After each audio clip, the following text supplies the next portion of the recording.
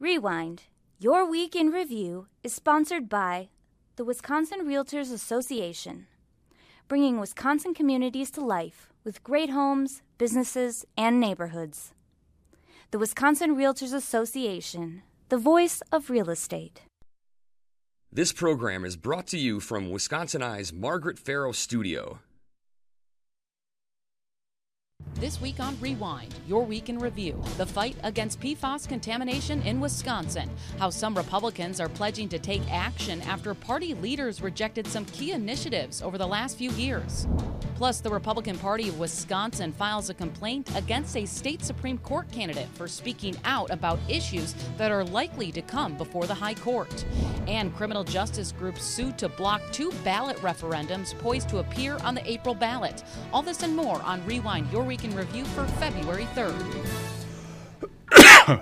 Hi, I'm Emily Fannin. And I'm J.R. Ross. J.R., let's start with PFAS contaminations, because it was one of the first informal hearings that the Senate Natural Resources Board or committee had on the issue in quite some time. And then we heard from the chair afterwards, him kind of signaling that he wants to possibly consider Governor Tony Evers' budget proposal that would aim to tackle PFAS contaminants and include more for testing and sampling across the state. So what he said now is his main goal, and the individual I'm talking about is Senator Robert Coles. He wants to kind of convince his colleagues to believe that PFAS is kind of a big issue and that we need to tackle it and that it should be a priority when crafting the next state budget. I spoke to him after this committee hearing, and he said, it kind of takes a while to educate members, but he also kind of gave a hint that he wants to really include this in the next state budget and will at least consider Governor Evers' proposal. So let's first take a listen. If there's going to be a piece of legislation, I think there will be, you got to get support in those committee members. So you got to have the whole committee. So they all had a chance. I'm glad they all showed up, and there were a lot of great questions. There's still going to be uncertainties in different areas, but now we've got a better baseline of understanding. But overall, I see that, the PFAS, the governor's plan, I think, without knowing all the fine points, I think we got a pretty good chance of making it happen. This conversation comes a week after Governor Evers delivered his State of the State address, and he called PFAS a pressing threat to the state's economy. We also know in the past Republican lawmakers haven't really shown so much interest in providing funding to tackle this issue. It was, I believe, 2 years ago, the Joint Finance Committee rejected several key priorities to tackle this. Now they did agree on focusing on firefighting foam, which is what the committee members and a lot of experts who testified say is kind of the biggest problem right now is the PFAS in that is now kind of leading to a much larger problem across the state. But even we had, a bill that passed the Senate, but it didn't clear the Assembly. So this has kind of been a long time coming, but it just remains to be seen if Coles can actually convince top Republicans to take this matter up. He's got a couple of hurdles. One is convincing his fellow Republicans. 2 is getting one who's in a position to put money in the budget to do something about it. Go back a few years ago, John Nygren, a Republican from Marinette, was co-chair of the Finance Committee. Marinette was one of the first places we found PFAS contamination. The waterways became a huge issue. Even Nygren, as co-chair of Finance, had a hard time getting stuff into the budget to address this issue or get bills past his colleagues because they were somewhat skeptical of, well, it's not my backyard. I don't get why this is a big deal. We're seeing more Republicans who control the legislature, which means they control the purse strings, getting involved and saying, okay, I'm seeing it now in my backyard. We're seeing them in northern Wisconsin, other places going, okay, this is an issue.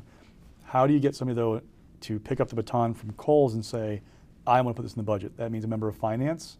That would be important to get somebody, and not just one, but you've got 12 Republicans on finance. Get a majority of them to get with you. That's going to be a challenge. We're still waiting to see if that can happen. Also, during that hearing, Eric Wimberger, for example, Republican Green Bay, kind of took shots at the DNR about look, you're hypocritical talking about this PFAS stuff here, but you've got this standard over here that's also allowing pollution.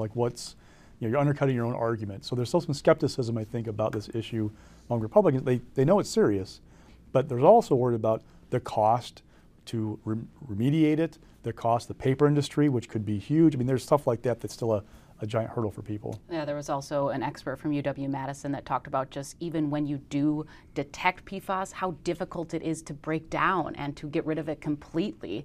And she also just talked about the massive amount of money that it's going to cost. And there's not really a one-fix solution right now. Now there's people talking about it across across the country and even overseas, but that's the big sticking point right now. And one of the key things is what's an acceptable level of contamination, right?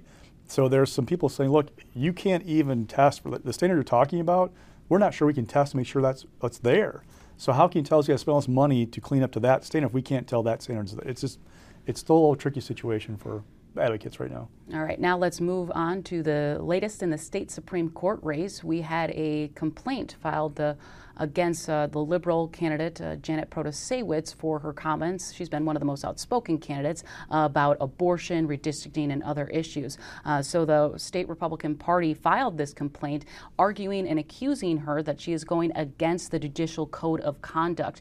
Now, this is a little tricky because, you have to really pledge or promise to do something that you would take action on a specific case if she was elected on the high court. And JR, looking at past challenges, there was one in 2008 that kind of proved how difficult this can be. Well, in these cases, they're talking about comments that she made during a forum that we hosted of all four candidates about abortion. That one was about the maps being quote unquote rigged. Mm-hmm. Then also another TV interview about abortion. In both cases, she said, I can't tell you how I'm going to rule on a case, but these are my values. So is she giving herself cover about the judicial code? And is the code itself, will it set up so scrutiny, number one, legally, and two, will there actually be a action on this complaint? So let's kind of game this out using the 2008 case. In 2008, Michael Gableman ran against then Justice Louis Butler for the Supreme Court. Gableman ran a TV ad in that campaign that said, Butler, while working as a defense attorney, defending a sex offender, found a loophole, quote unquote, allowed this person to offend again. Now, what happened in that case actually was that Butler did raise an issue in arguments with the Supreme Court saying the rape shield law had been violated in this case. The court said, yeah, you're right, but we're not going to let this guy out. He served his full term, then he offended again. So the ad was misleading at the very least. The code says you can't make a false misleading statement about a judge or an opponent kind of thing. This went, Judicial Commission, there's a complaint filed, Commission took this up, recommended charges against Gableman. The Supreme Court is the ultimate arbiter in complaints against judges at all levels, including themselves. In that case, Gableman recused himself from the case because he was involved, right? Couldn't sit on it. The three liberals at the time said, yes, this violates the code. There should be proceedings, there should be some punishment. The three conservatives said, no, this does not, because it's a First Amendment issue, you can't go forward. They deadlocked, end of story. Okay, let's game this out. If Protasiewicz wins or Everett Mitchell wins, you're going to have probably, Protasiewicz would have to recuse herself, right? 3-3 again. Would we see this breakdown via tribe, i.e. liberal versus conservative, or viewpoint? If Kelly or Doro wins, they would probably have to recuse as well, right? Because they were involved in this race. Again, you're leaving the court. So I'm trying to get is, it's a very difficult hurdle to climb, even if the court tried to punish her. There's the First Amendment. These codes in other states have been struck down because of First Amendment rights. So there's a long way to go. What it does for Republicans, though, is say, look, she's quote unquote under investigation. They can kind of talk that up to the grassroots and play up this issue. But in reality of going somewhere, people are kind of skeptical it's going to be a big deal anytime soon. Yeah, Protasiewicz, a campaign spokesperson, said that this is very just politically motivated. It's also, worth noting that these cases typically, even at the national level for U.S. Supreme Courts, those challenges to recuse justices from certain cases are rarely successful. So we'll wait to see what happens. But, even if Protasiewicz doesn't even make it to the bench, this will kind of almost just go away. But like you mentioned, there could be additional challenges.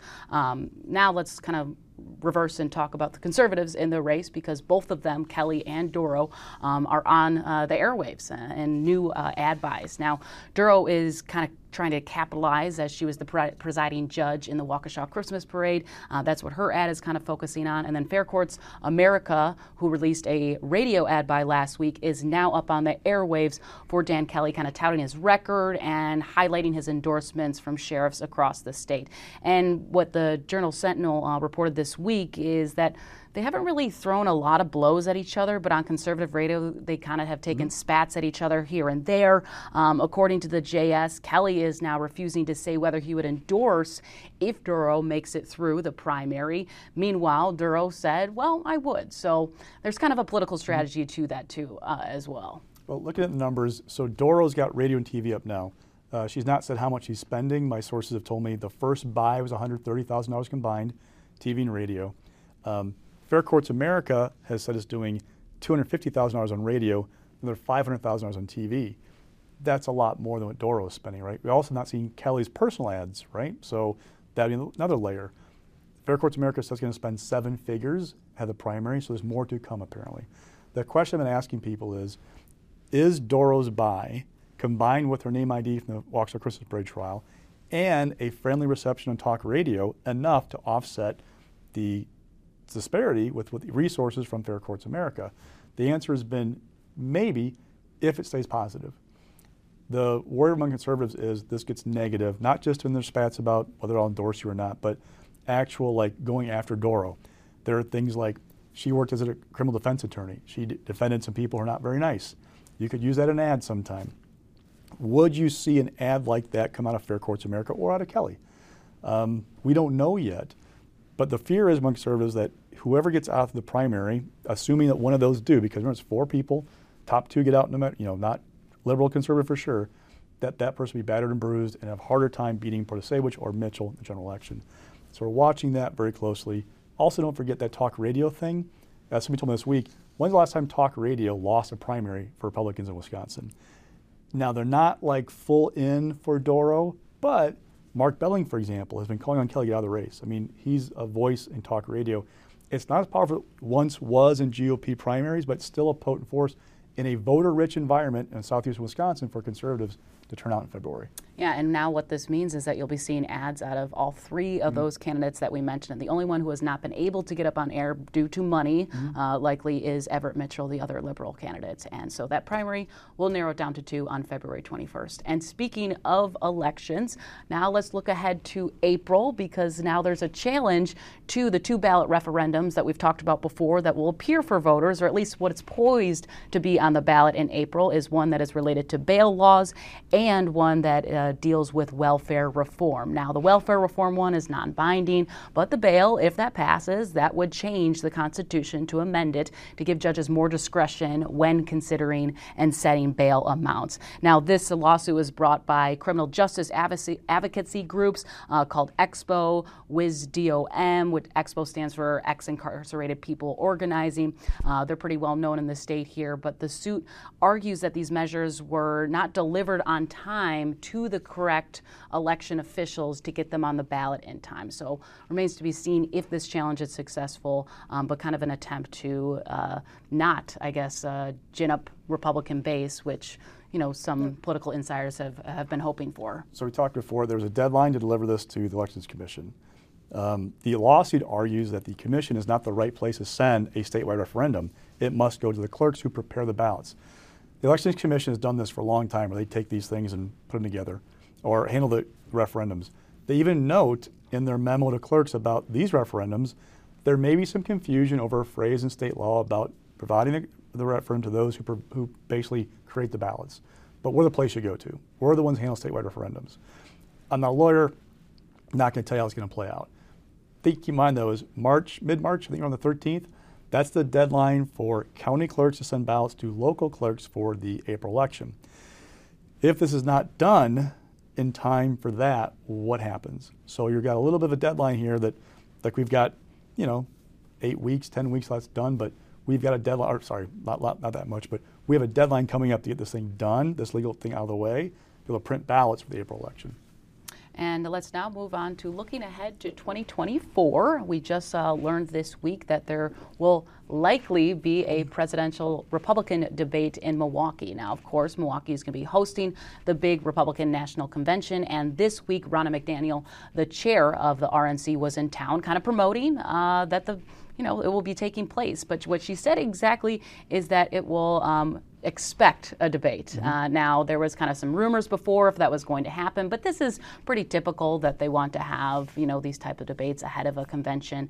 Let's just take a listen from McDaniel, from a quote herself, just talking about kind of the excitement about this and how she believes in that the party will be able to reunite,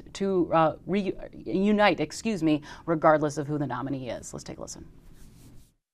I think we're going to have the smoothest ride to the nomination you've ever seen for our party. Listen, I don't know.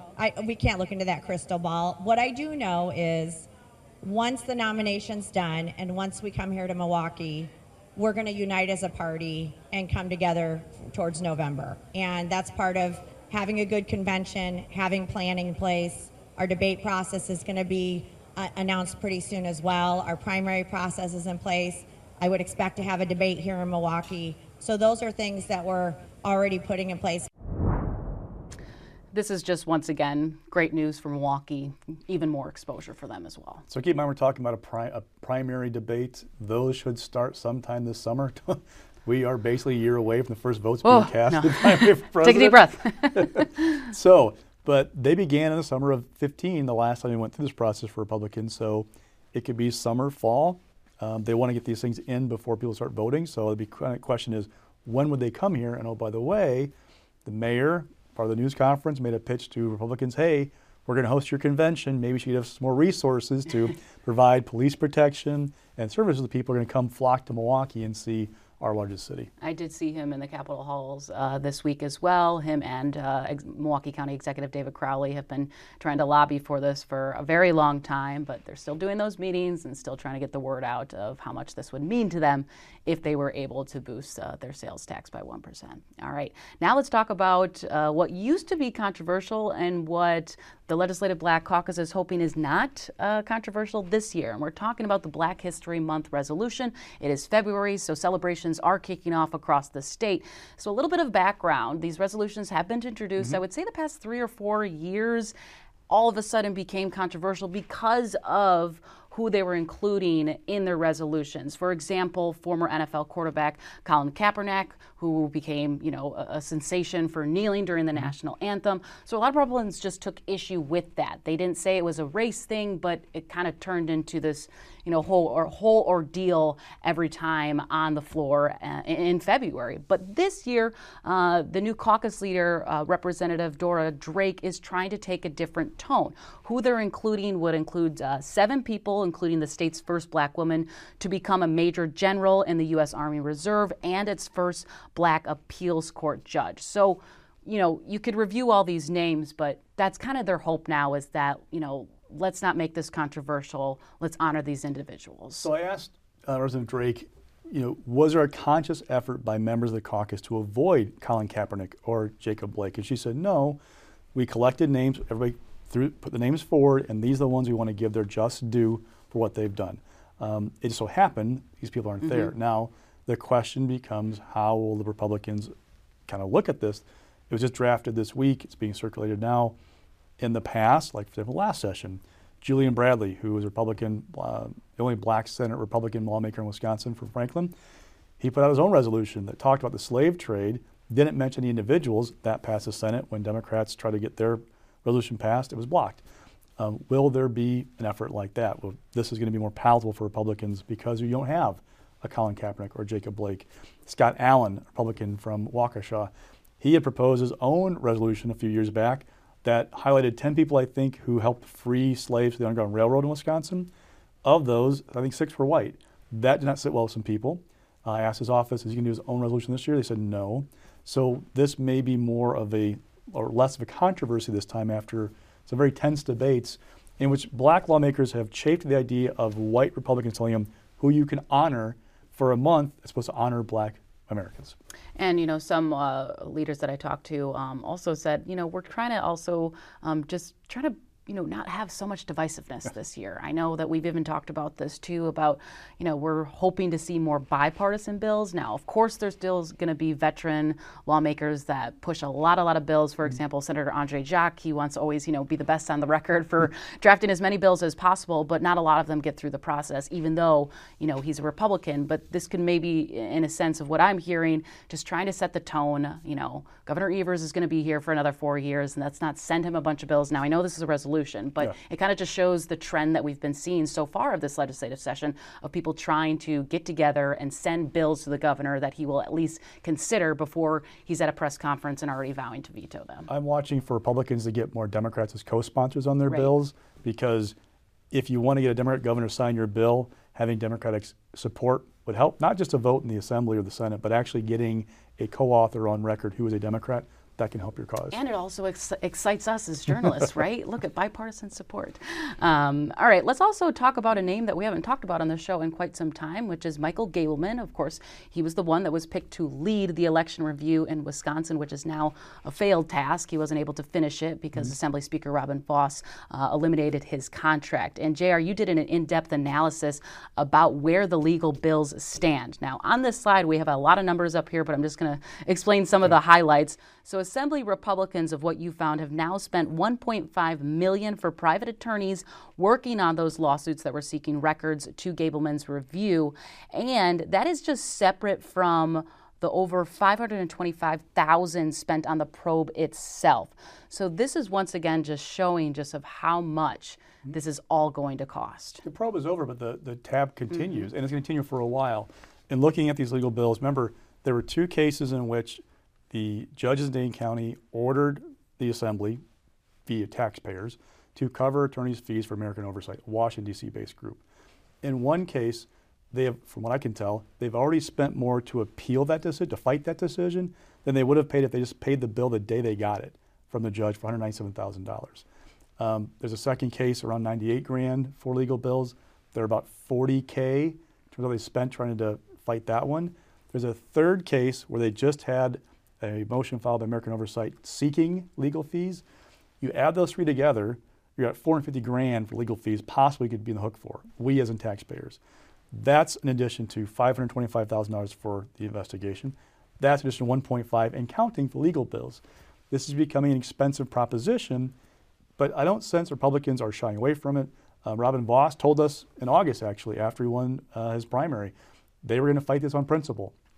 They thought it was inappropriate for the Dane County judges to award legal fees. They thought the ordering of what they called investigative records being turned over was inappropriate. They're fighting for a principle. It's costing taxpayers a bit of money right now. And it's almost a stay tuned to see what that bill will be at the end of the day. All right, let's get to stock picks this week. And rising is the gubernatorial race spending, because it is shattered previous records of how much the race between Governor Tony Evers and Republican candidate Tim Michels in total spent. Well, Wisconsin Democracy Campaign does this with all races.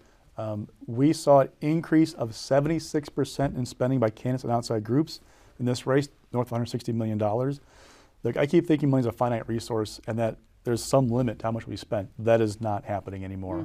We are a purple state. That's very important. It probably helped drive spending in Wisconsin, that our place in the presidential pecking order. Who is governor sets the stage for what laws might be in place in terms of election administration come 2024. Had Tim Michels won, that would give Republicans basically carte blanche to change laws in Wisconsin, how we do elections. That was a pitch for Evers to national donors of, I'm an important backstop against these things. And just outside groups are getting more and more involved. It's just going to be more and more expensive, which raises the question, the Supreme Court race. I was just going to bring that up. What are they going to spend? Yeah. The record is $10 million roughly in 2020 between Kurofsky and Kelly. About half and half between groups and the candidates. The State Democratic Party, though, is on Twitter constantly saying, we have a fundraising deadline. Look what's at stake, Supreme Court race. I'm seeing other national groups tweeting about the race and like, we need to get resources there because what's at stake, abortion, redistricting, et cetera. Act 10, Scott Walker's interachievement, could that be overturned? Voting laws, too.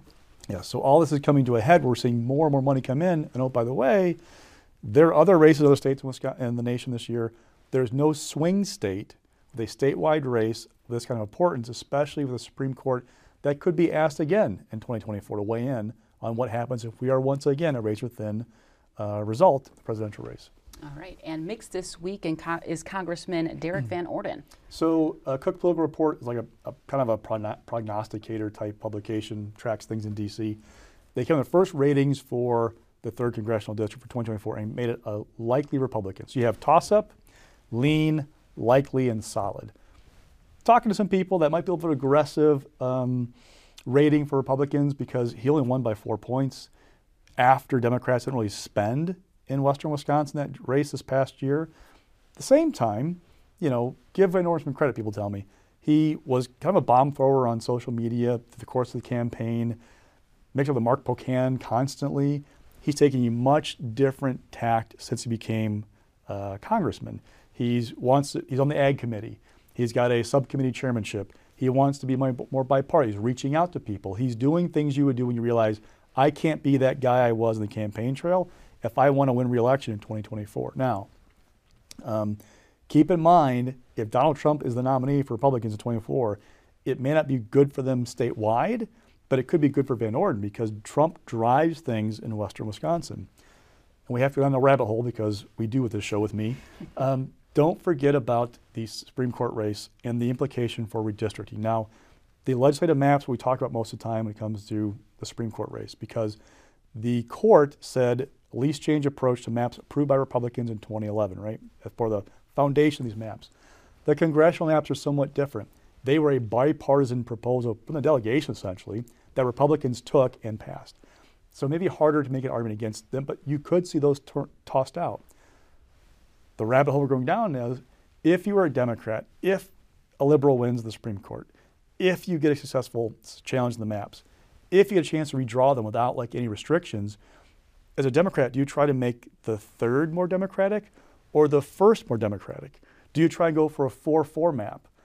We are 6-2 Republicans right now. You could get to 5-3 pretty easily. Do you push it for 4-4? You can't get to 6-2 Democrat, I don't think. Dane County would be a pie, essentially. You can get close to that. But I'm taking out a rabbit hole of there are lots of things to consider about Van Orden and his prospects for 24 between now and next fall. Keep in mind, also, will Brad Pfaff run again? Rebecca Cook is talking about running again. Who would step forward and who will raise the money? Because he's a pretty good fundraiser. It's going to not be easy to take him out.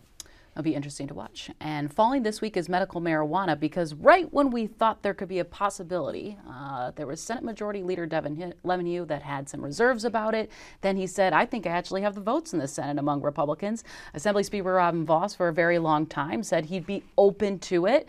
So everyone thought this was going across the finish line. And then just recently, during a WISN interview, Vos kind of tossed hot water on the whole proposal. I don't think it's dead, though. And let me tell you why. So in talking to some Republicans this week, the impression I got was that there is a question about where the new members are in the Assembly Republican caucus on this issue. There's 34 new ones, yeah. Yes, you have lots of new Republican members.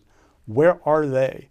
And so Vos may be saying to co-authors, backers, you have to get out and work these new folks to figure out where they are. Now, the key is the new Republican lawmakers, not the ones in the entire chamber, but Republicans have a rule and have for years. They're going to pass anything. It's going to have majority. It's going to have all 50 votes from the Assembly Republican caucus to go to the floor. They are not going to pass a bill with 45 Republicans and 6 Democrats, for example. So you have to get 50 Republicans. That means backers, you have to go out and work these folks, see where they're at, what concerns they have, and try and bring them on board. So I don't think it's a good sign for medical marijuana. I don't think it's a dead issue between now and the end of the session if, because what Vos said was, I don't think we'll get there unless you can find consensus. Right. That's a message to members who want this. Go find consensus. So, wait and see approach, Yes. I guess. All right. Well, that will do it for this week. Thanks so much for joining us. I'm Emily Fannin. And I'm J.R. Ross. We'll see you next week. This program was brought to you from Wisconsin Eye's Margaret Farrow Studio. Rewind. Your Week in Review is sponsored by the Wisconsin Realtors Association, bringing Wisconsin communities to life with great homes, businesses, and neighborhoods. The Wisconsin Realtors Association, the voice of real estate.